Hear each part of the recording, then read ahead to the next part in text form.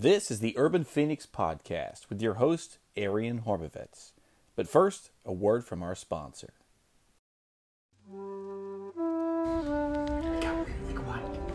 It did get weirdly quiet.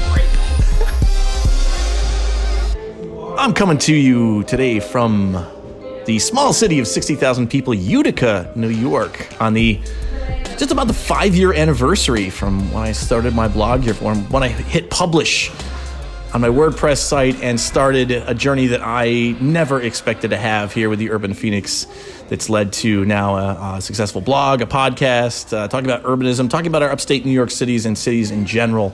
Utica's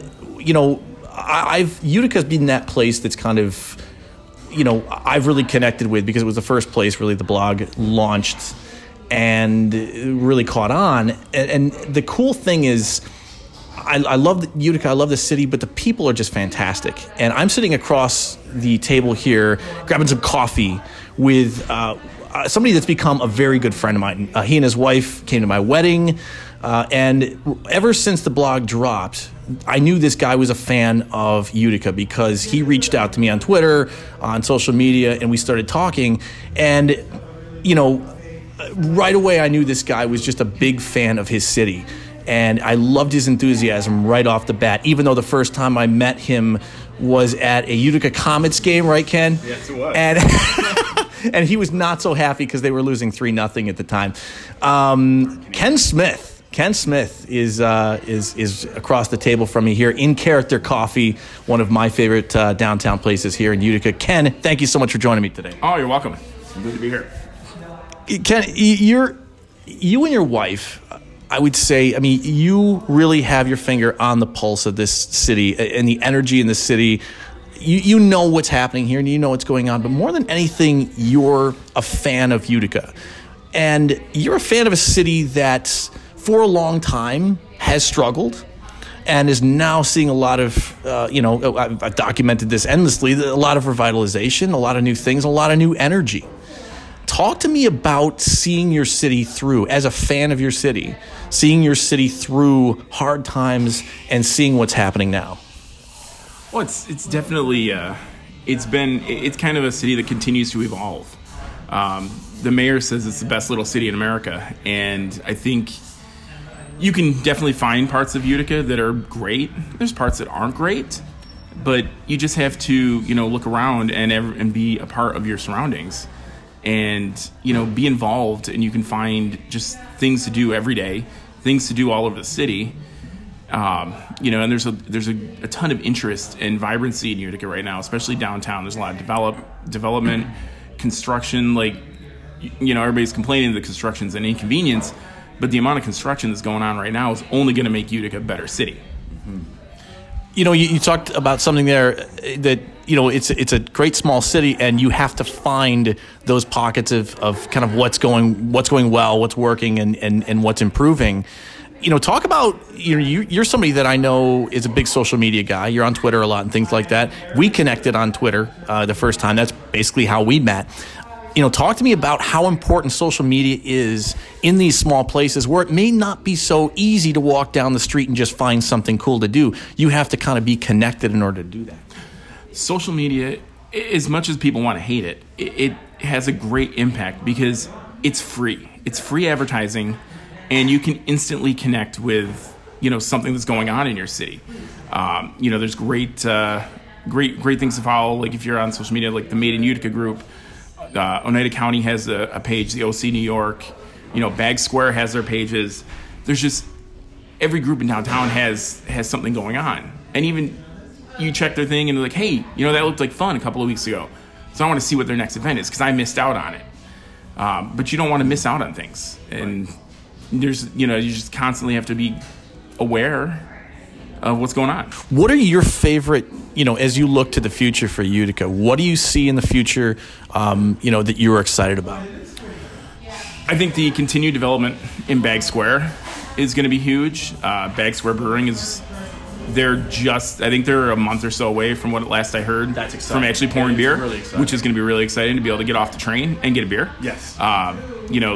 Handshake City and Made in Utica continue to evolve and do new fun things that nobody would have saw coming to downtown, 5-6 years ago. The Utica Comets and the UCFC soccer and the projects they're doing and bringing people downtown. The Nexus Center is going to be a huge boost, especially on weekends when there's not something going on. Summer weekends in Utica with events at, the Nexus Center could be huge. Explain the Nexus Center real quick. I mean, it's basically, if anybody's ever been out to Buffalo and familiar sort of with their Harbor Center concept, where they have 2 or 3 rinks, the rink that the Sabres play in, it's more of a micro mini version of what they have out there. The Auto already has the restaurant. It's going to have the main rink. It's going to have 3 more rinks that are going to be used for hockey, soccer, box lacrosse. And it's gonna make Central New York and Utica this hotbed for tournament play from teens and kids and youth groups, all the way up to like adult amateur leagues and stuff. So it could be a really exciting time downtown. Talk about, for me, one thing I was struck by here is there is a tremendous grassroots effort. There was some outside money here, but for the most part, what's happening, the transformation that's taking over Utica is very, very much, I don't know, I've always kind of referred to it as we're going to pull ourselves up by our bootstraps. There's a determination here at the street level, at the human level, right, of people that I think there's a real grit here. And talk about how that's a little bit different than, how that's unique here. I think what happened was we here in Utica, we got sick and tired of people telling us that there's nothing to do here. Utica was a garbage city. Utica was the armpit of upstate New York. And we, I say we, but we as in Uticans all over the city decided to find different ways to pull ourselves up and make things better, whether it be, simply just starting an Instagram page to show off and highlight something that you love about Utica, like food, or, the architecture, or, being involved in groups like Made in Utica, or the, just going to events and supporting things by using the hashtags that they put out there. It makes people see that the city's alive. And I tell you, even at night, all the new uplighting and downlighting just makes the city look like it's not asleep every night. Right. I think that's awesome. And, it's the cool thing about a city this size is, and I say this a lot about Rochester, but, if you're somebody that likes, your urban center within 10 minutes of literally farm country, and that diversity with regard to landscape, basically within just a couple minutes drive or even bike ride for me, talk about how nice that is, that you can really have everything you need as far as, an exciting downtown life and maybe some quiet countryside within a few minutes drive. Oh, absolutely. You can, you hop on Route 12 and 10, 15 minutes north and you're out of the city, you're into the country. You're a stone's throw away at that point, from the Hinckley Lake reservoir, or even a 30-minute drive to the Adirondacks. You're sitting right in a centralized area where you can go anywhere. I often talk when we go out to, my sister-in-law lives out in Buffalo, how everything's 10, 15 minutes away from Buffalo. Well, you're a half hour, 45 minutes away from pretty much a lot of stuff in Utica. And that's not, an hour's drive isn't going to hurt anybody. No. Or even you're on a train route. You can hop on the train and you could be in Albany, you could be in Syracuse for the day. You could hop out to Rochester or Buffalo as long as the train's on time, and you'd be good.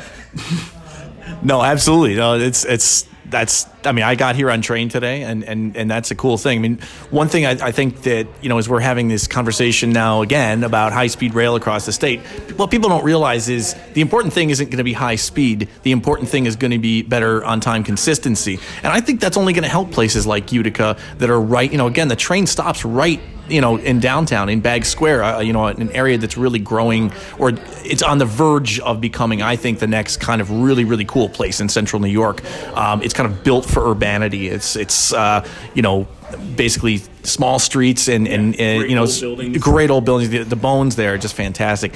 But you have the train station right there, this beautiful historic train station. For me, the prettiest train station in upstate New York. Photographers there. Yeah, exactly. No question. You know, what people don't realize is it's not the speed that matters. It's the consistency, and the fact is Amtrak is constantly delayed with freight traffic. Building dedicated track, dedicated service will really help. I think Amtrak, you know, deliver to places, you know, like Utica in a much more reliable way, and take people from Utica elsewhere as well. I think it'll add that element. Ken, just one last question: if you were to say, you know, kind of one thing about Utica, about what makes it special and why you love it, what would it be? Oof. I think Utica just has a character about it. You know, we're in character coffee. Yeah. Ironic. There is no pun intended there, but it's kind of in Utica's name. Utica can. You know, if you're from Utica, you know that you can do just about anything. You know, we've seen a lot. We've been through a lot here in Utica, but we know that ultimately we're going to make the best of what we have and put our best foot forward, and we're going to shine.